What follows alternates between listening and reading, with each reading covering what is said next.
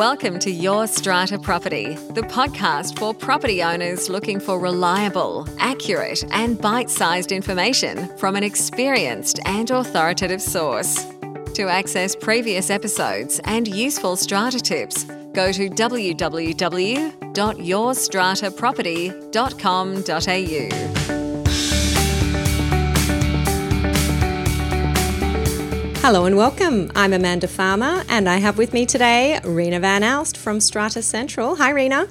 Hi, Amanda. How are you? I am doing well. I am excited about the fact that it is December, it is summertime, and we will soon be heading into Christmas. Fancy that. Yeah, just gone by so quickly this year, Amanda. I just can't believe that I've been back now for nearly a month and the time has just gone so fast. Time for another holiday. Are you planning anything over the break? No, I don't like going away when there's too many kids around. I knew I'd get that out of her, everyone. There you go. Becoming predictable. That's not good. Come in, spinner. Yes, well, I will be one of those parents enjoying the school holidays with my gorgeous child, who I love very much. Yes, he is a gorgeous child. I must agree on that, Amanda. All right, moving over to strata things for this week, our wins and our challenges. Rena, let me know your challenge for this week. Well, my challenge for this week, Amanda, relates to an NCAT application that's been submitted by an owner in one of the schemes that we manage. Initially, of course, the owner had submitted an application for mediation, which I had recommended to the Strata Committee be declined because knowing what the matter was about, we knew that there would only be time expended without any resolution.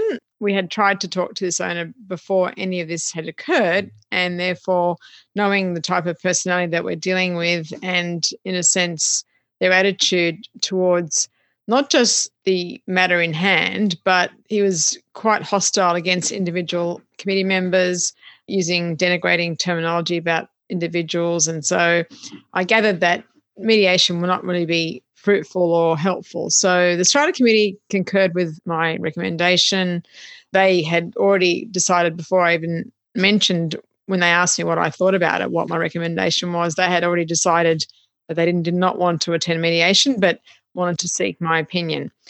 When you look at the application, Amanda, there's actually no evidence. So there's a number of allegations about what the Strata Committee has done and should have done and hasn't done, but there's no actual evidence stating, for example, there's no pictures, there's no statements, there's no anything. It's just basically just some emails and, comments and what I would call politely a bit of a rant. And now obviously the Arts Corporation has to engage a lawyer to deal with the matter. And I was just going to ask you, in terms of NCAT and how the process works, I know that people can't be denied natural justice and you have to go through the processes as they've been legislated. But what happens if people, Amanda, just keep submitting applications? This is not the first time apparently this has happened. I was advised that this has occurred, I think, about 2 years ago before we took over as the agent.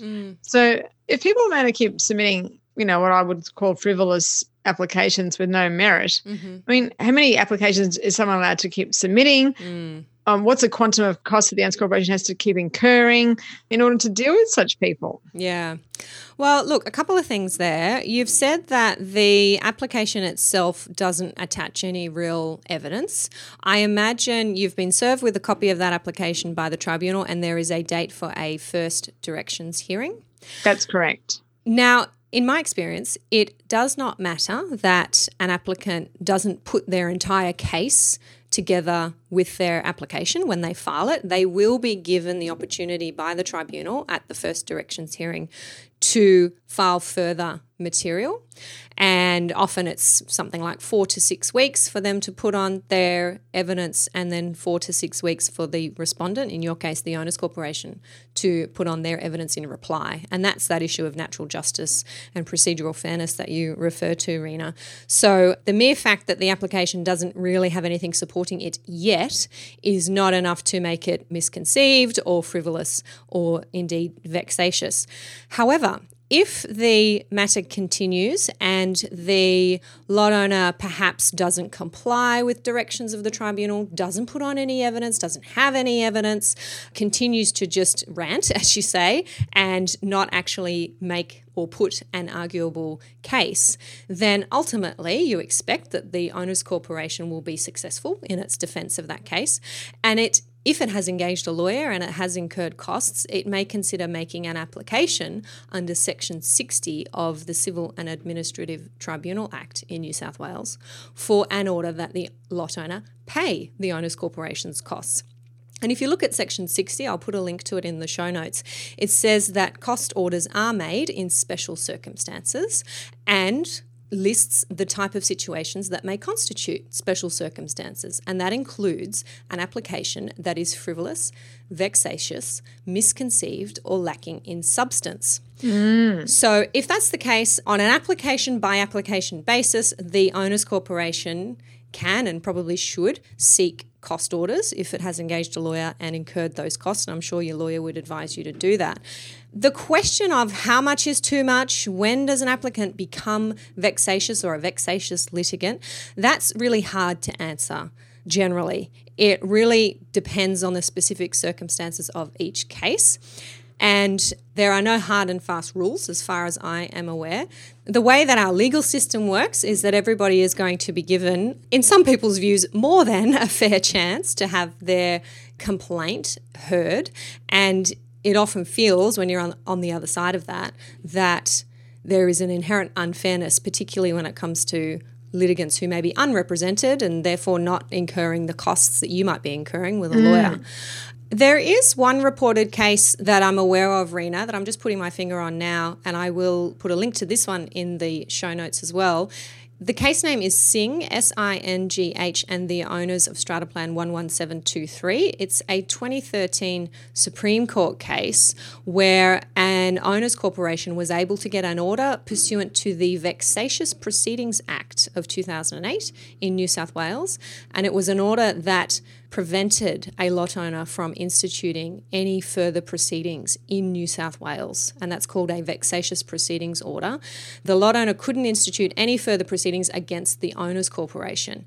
Now, the short summary is that this owners corporation had been in litigation with the owner for more than 3 years, various different courts. I'm not sure that the tribunal was involved in this case, and I believe that the dispute originally arose from unpaid levies. Oh, wow. And the lot owner would not accept that those levies were due and owing. And of course, as we know, when those kind of disputes happen, the bill just keeps racking up. Now, it's very rare for orders to be made under the Vexatious Proceedings Act. There are very few reported cases where orders have been made. So, as I said, it would be a very serious situation, and anyone seeking that order would be very well placed to get some considered advice on that issue. Yeah, I do understand, Amanda, that he wouldn't be deemed to be a vexatious litigant because it's only been a few times. But I think that when people make frivolous applications, and it is time consuming because the Strata Committee is obviously elected to undertake, management of the scheme. And most people would see that in relation to common property and improving the amenities and making the building, more valuable, a much nicer place to live for the owners and a good place for investors to purchase apartments. But what I'm finding at the moment, that a lot of time in many of schemes is being expended dealing with these types of applications, which really then take up a lot of resources, both financially for the scheme as well as, emotionally, because when people are involved, even if they're not going to court or, people live in the same building, you see them, it creates that sort of level of discomfort. You walk into the foyer, that person's there and, or you're in the garage when you're getting your car out. And so it just goes beyond your normal sort of litigation that you have, say, in normal courts or in normal circumstances where people, live separately, they don't see each other, and then, they might meet at court, they have both their lawyers there, etc. This is a bit more personal because it involves people's homes. And I think the fact that NCAT just has very little standards in terms of even costs would be a good way to perhaps be able to sort of circumvent some of these misconceived applications, as you so put it, Amanda. But at the moment, it doesn't seem that's the case. Yeah, I agree with you that strata disputes are a beast of their own, and that's exactly what Chris Irons said when I interviewed him in episode 174. Now, he's the Body Corporate Commissioner in Queensland, and he was explaining the role of his office and how he felt that the Commissioner's office had an unusual role in both providing guidance and information to those living in body corporates, but also being part of the dispute resolution process. And he felt that that was a justifiably unique and unusual role because these are unique and unusual circumstances.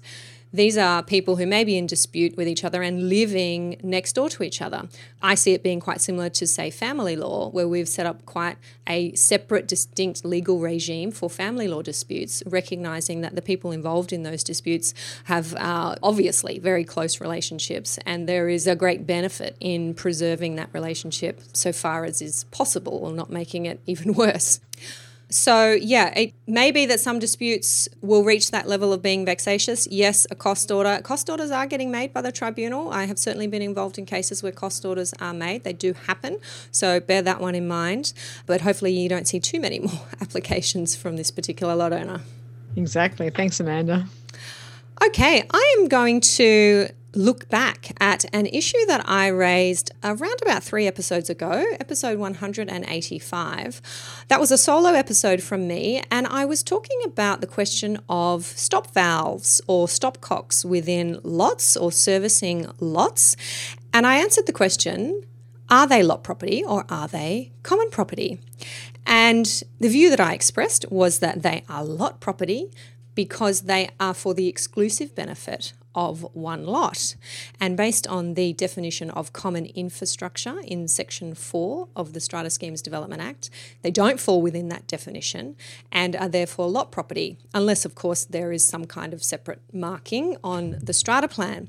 Now, I'm raising this again, Rena, because that was a solo episode. I was essentially having a chat with myself and for the benefit of our listeners. And I do want to talk to you about this issue because it's one that's come up a few times in the member forum. There's been a lot of discussion in that forum about the question. It's come up in my own building. Many managers would have this issue of having to replace stop valves across an entire building. And I've also had a listener contact me. Michael has written in to say that his view is essentially in line with mine. He says that from the boundary of the lot onwards, internally to the lot, the stop valves, piping and fittings, including flexible pipework to taps, are, in his view, the responsibility of the lot owner. Interestingly, he says that the pipework that is on the other side of the boundary, in fact, belongs to the Water Board or Sydney Water, and there will be obligations that the Owners Corporation has to Sydney Water to make sure that those pipes are in serviceable repair. So that's a good point, and thank you, Michael, for sharing that view. But Rena, what's your experience with these stop valves? Do your Owners Corporations pay for the replacement in various lots across the building, or do they make lot owners pay for them? Yeah, it's a really interesting question, Amanda, because I assume when you mean stop valve, you mean a stop cock. I think it's the same thing, I think. And basically, our experience has always been that this is an Owners Corporation's responsibility for the main reason that, depending on the building, they're normally not situated within the lot. They're outside of the lot. That's one consideration we've taken into our thinking as to why the Owners Corporation has been paying for them. Not always, but in older buildings, they usually have been. The second thing is that in the Common Property Memorandum that's been issued by Fair Trading, and I believe also the previous one that had been issued by LPI, as it was known before it became LRS, Land Registry Services, that also had that as a Owners Corporation responsibility. So based on those two factors, I do agree that those only service that one lot. But yeah, it's been one of those things that I really haven't had much contention with, and it's always been assumed to be an Owners Corporation responsibility for the reasons that I've mentioned. Now that you sort of talk about it, Amanda, it does make sense that why should it be? It only services that one lot. Now, interesting point about these valves being located outside the lot. I know I'm thinking of valves, say, in my own building where they are certainly within the lot. We've got 3. We've got the bathroom, the kitchen and the laundry. So good to know that in some of your buildings they'd be located outside the lot. However, from my point of view, I don't think that changes the legal position when you look at the definition of what is common infrastructure under the Strata Schemes Development Act. So the Act says that common property includes common infrastructure, and common infrastructure includes pipes, wires, cables or ducts that are not for the exclusive benefit of one lot. Now, even if these valves are located outside of the lot, if they are for the exclusive benefit of the lot, I think they're still going to be lot property. Now, the reason this is kind of maybe grey or confusing or not intuitive is because we're not talking about property that is reflected on the strata plan. So we're not talking about boundaries. We're not talking about floors or walls, which we would usually see marked on the strata plan. And then the Act gives us a definition for where the lot property boundary lies. It's not shown on the strata plan. I do add a caveat there that there may be some strata plans that would have a notation about certain items of plumbing or stop valves, or of course if there is a notation then that notation will prevail, so it's always important to look at the strata plan. But when we're talking about infrastructure, we do need to look at this definition in the Strata Schemes Development Act and think about whether it is for the exclusive benefit of one lot. And thank you, Rena, for raising the Common Property Memorandum. I have since looked at that and can see that it does list the main stopcock to the unit as an item that the owner's corporation is responsible to repair. I'm finding that hard to reconcile with the definition of common infrastructure in the Development Act, so I'm not quite sure if that's in the right place. However, if we do look at the other part to the memorandum, which sets out lot owner responsibilities, we see that it lists any pipes downstream of any stopcock only serving that lot and not within any common property wall. So that aligns with my view about what are the pipes that are for the exclusive benefit of a lot. They are going to be lot property. But I don't really understand why then the main stopcock to the unit should be common property. If someone can explain it to me. Yeah, well, Amanda, now that you've mentioned this, what you're saying makes absolute sense. And I suppose in a sense, when you've been working such a long time in Strata and certain things, you've actually just looked at and thought, yeah, that sounds right on the surface, but when you examine it a bit more closely and you talk about the Development Act and, in a sense, the benefit of the stopcock, and it is only benefiting that one owner because it doesn't affect any other owner. If your stopcock's faulty, it's only going to affect you. And some people might say to me, well, Amanda, on that reasoning, a waterproof membrane which only services one lot, well, that's common property. And to that I say yes, because that is on the horizontal boundary. That is under a floor. And the definitions in the Development Act tell us that the boundary of the lot property is the upper surface of the floor, and anything below that is common property. So that makes sense according to that definition. The definition of common infrastructure, I believe, appears to exclude these stop valves if they are for the exclusive benefit of one lot. Yeah, I'm definitely, what you're saying sounds correct, Amanda. Thank you. And look, don't mean to harp on about an issue that may be minor and nobody has a problem with, but it did come up because a lot owner had questioned being asked to deal with that. But it can be an issue because let's say, Amanda, there's consequential damage. Let's say the stopcock is faulty, there's a water leak in the apartment, floorboards that have been damaged that the owner has installed, they're not common property. Yep. And if it was the owner's corporation's responsibility to maintain it and repair it, depending on how the interpretation is applied, then it can have ramifications. So I think what you're saying is quite significant. Yeah. The stopcock itself is no big deal, but I think that happens if it's faulty, when you're talking about water, can be quite an issue. Absolutely. And that's part of how this discussion came up.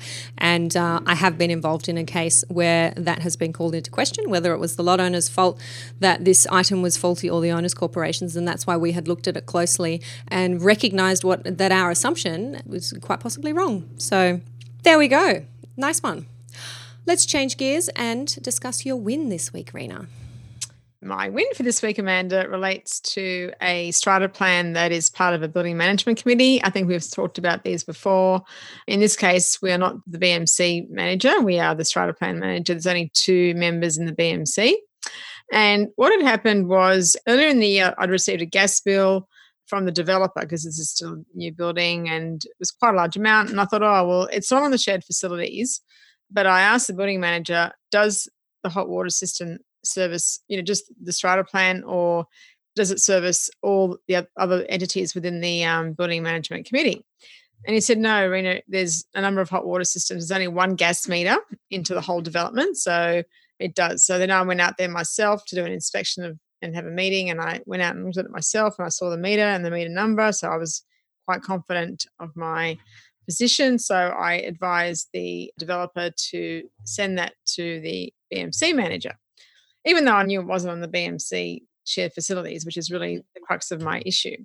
So, many, many months pass. I hear nothing. I assume it's all been dealt with. And then, we get another bill, and this time the developer is refusing to pay the bill. So I assume from not having any communication that the developer ended up paying it, I don't know. And so the BMC manager comes back to me now and says, oh, no, I can't pay it because it's not on the shared facilities. And I'm thinking, yeah, but we're not going to pay it either because we're not going to pay, your portion. So what I suggested, Amanda, to the BMC manager is that basically with the consent of both lots, that we agreed to pay the gas bill because it's an omission off the shared facility register, that it should have been included, but it was an omission, that we accept that and that we pay the bill. And at first he said, oh, no, I can't do that and it's got to be on the shared facilities. And I'm saying, can we just be a bit pragmatic about this? They're going to cut the gas off. So I suggest that you just pay it and get the consent of both parties in writing that we agree to pay it.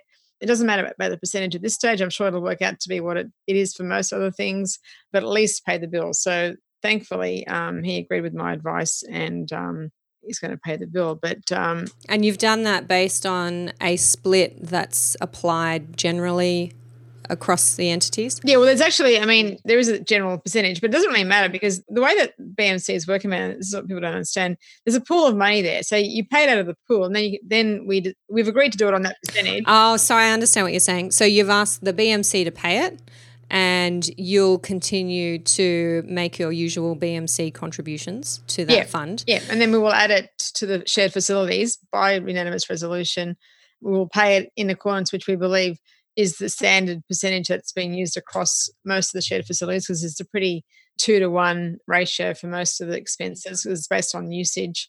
And, there's double the amount of, lots in one entity than there is in the other. So it's not going to be one of the ones that you're going to be fighting about, what the percentage is going to be. It's pretty standard. But yeah, it just worries me that even though something is not part of a shared facility and it clearly should be, that sometimes people don't take the practical approach. Yes, I was recently involved in a dispute with BMC parties in relation to electricity usage. And it was discovered after many, many years that the contributions that were being made were not reflective of the actual usage. And these parties attempted to resolve this by installing sub-meters. Yeah. And I do sort of query whether that might be something that you'll use in your case, Rena, if there isn't agreement about a fair split. And the sub-meters were monitored for some time and an average usage determined and ultimately adjustments made, payments made back and forth and the shared facilities schedule updated. But that was quite an adversarial process that ran for a number of years. And by the time it got sorted out, there was a fair bit of money to be paid from one party to another. Mm. And what can happen with those types of disputes, Amanda, because the inflection of time means that there's more money that's involved because of the fact that it's been going on for so many years. Yep. But the good thing about having a building management committee, in a sense, administer that particular role is that there'll be an adjustment in the accounts. So if it is a shared facility, it just means that that entity will have to then pay more and the other one gets a credit. And so it becomes more of an accounting exercise. And it does impact on the budget of the strata plan because their BMC contributions are based on whatever they're paying at BMC level. Mm. So however, it may give them like a reprieve of a year or two in terms of some of the expenses because you have such a huge credit that's been allocated to your lot as a result of you paying so much and the other lots having then to pay a lot more. So it goes back to the question of owners who didn't live there all that time now paying electricity. Very true. To fund when they weren't even an owner at the time. So yeah. The moral to the story being to identify these things quickly and nip them in the bud as you've done in this situation, Rena. Yeah, exactly, Amanda. I like it. All right, before we wrap up, I'm going to share my quick win for this week. This is a win actually shared with me by a committee member in a scheme, and this committee member had recently attended an AGM at which it was resolved to raise a significant special levy to pay out a loan that the building had raised to cover some remedial works, and the loan had been outstanding for a few years, and the majority of owners decided it was time to pay out the loan in full, so there would be a special levy raised. And it was expected that those owners who didn't attend the meeting, who perhaps didn't read the notice of meeting, weren't on top of what was happening. It was anticipated that when they got their levy notice setting out the amount of the special levy, that there might be some concerns and some questions raised. And indeed, that is what happened in the case of this building. The special levy notice went out, and this poor committee member had owners knocking on her door, sending her emails saying, why in the world have I got a notice requiring me to pay thousands of dollars? I was not expecting this. And the reason I share this as a win is because this committee member quite astutely made the decision to contact the disgruntled owners, and there was one in particular who was quite unhappy and had actually started emailing other owners and demanding a rescission of the resolution. She contacted him very quickly in person, knocked on his door, said, hey, can we have a chat about this? He said, yep, sure, met with her at the building, and they spent about 20 minutes working through the reason for the special levy, when it was raised, confirming that there was notice of meeting issued, making sure that his address for service was correct and it was the one that he was happy with, and hearing from him firsthand that the reason he was so concerned is because that he does have some other financial commitments coming up in the next few months, and he wasn't able to pay the levy when due but could pay over a period of reasonable instalments. And he was able to hear direct from that committee member that that is perfectly fine and able to be arranged by the Strata Committee. A payment plan could be entered into, and the Owners Corporation had agreed to do that. And this gave that owner the comfort that he needed. And in my view, this situation could have worked out quite differently if the committee member had not been so proactive in having that face-to-face, calm, neighbourly conversation and being able to resolve those concerns. So hats off to that committee member, and I know she is also a listener to the podcast, so well done. Yeah, it's a great outcome, Amanda. I think it is great when, committee members live on site, that the person that's got the problem also lives on site, and that makes it a bit more available to have that medium in which to try and sort problems out. But I think it also goes back to sometimes a more deeper issue that I believe happens in buildings where people really don't read anything that they receive. And I'm not sure in this case if you ever said this is, I'm just talking about in general, not about your particular example, because he may have received the agenda but not necessarily, or may not have received it, who knows. I mean, when you post something, you assume it's gone, but that's not always the case. But people actually receive, agendas, and in cases where I think we're going to increase the levy significantly, we always write a letter. Either the chairperson has a report or we write a letter to try and explain to the owners, that the fact that the levy is going up. We also now include a schedule per lot to show that this is what the intended amount is going to be. If it's more than one quarter, we then put more than one quarter and give an annualized amount. But I actually believe, and in one case I know I left something in yellow because I wanted it to stand out. And even after all that, people just don't read anything. But one thing I've learned historically is that people always look at their levy notice and nothing else. Yes. That's what they look at. It's one piece of paper with telling me pay here or pay this amount. So I think that people in Strata, I think perhaps, I'm not sure if it's how they are across everything else in their life, or just that their home is something that they don't think of in that sort of business way or in a work way, but they just ignore a lot of basic information that's provided to them. So they can actually then, make the phone calls, come to the meeting, ask the questions. But I mean, I remember once I was using years ago, it might have been even 16 years ago. And I remember at the time that the chairperson said that no one is going to come to the meeting. I've written a letter. I've said, I'm going to triple the levies. He made it sound doomsday. And he said he did it on purpose because he wanted to try and send a message that you need to come to this meeting. And hardly anyone came. And I mean, obviously enough for a quorum. And then we get all the phone calls about the levy notices once they went out. So, and I know we are preaching to the converted here, because if you are listening to this podcast, you are obviously a highly engaged owner.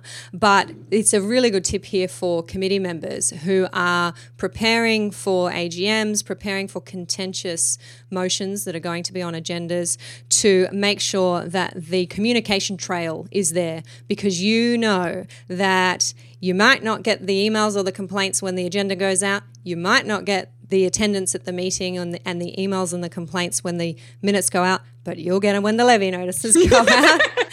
And if you can, as best you are able, communicate like a human being, not like a computer, not like a robot, with the other human beings who have these concerns, then it's going to save a lot of time, trouble, heartache, probably money for you down the track. So it is possible to promptly resolve what might at first glance seem to be difficult problems just by having the conversation. Exactly, Amanda. And that is it, I think, Rena, for our conversation this week. It's been lovely chatting with you. You too, Amanda. See you next time. Thank you for listening to Your Strata Property, the podcast which consistently delivers to property owners reliable and accurate information about their strata property.